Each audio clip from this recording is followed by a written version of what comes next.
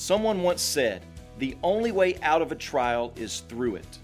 We oftentimes want to bypass and go around the trials. We think we can do without them. The biblical author James even implies that we sometimes cut steadfastness off. We don't let it run its complete course through our lives. And when we do that, we lose. We lose time because the lesson will eventually be learned, but it could have been learned a lot sooner. A father doesn't attempt to spank his son, and on the very first swat, the son jerks out of the way, to which the father replies, "Well, I guess you got out of that one." Welcome to Life Words Day by Day, where we are studying the book of James. James chapter 1 verse 4 says, "And let steadfastness have its full effect, that you may be perfect and complete, lacking nothing."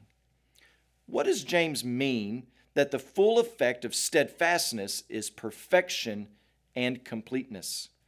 The word used for complete is an interesting word. It's the idea to be whole in all the parts. Letting steadfastness run its full course brings maturity and soundness step by step and day by day to every part, every aspect of your life. So can I encourage you today to count your trials as joy because of this? Because you know that God is working to grow your faith and love and steadfastness in Him. A Christian doesn't just want a little bit of faith and a little bit of grace. He or she wants as much as they can stand in every part of their life.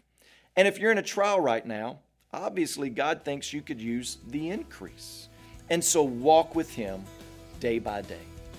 As you pray today, please remember Dennis Lopez and his family, our missionaries in Honduras.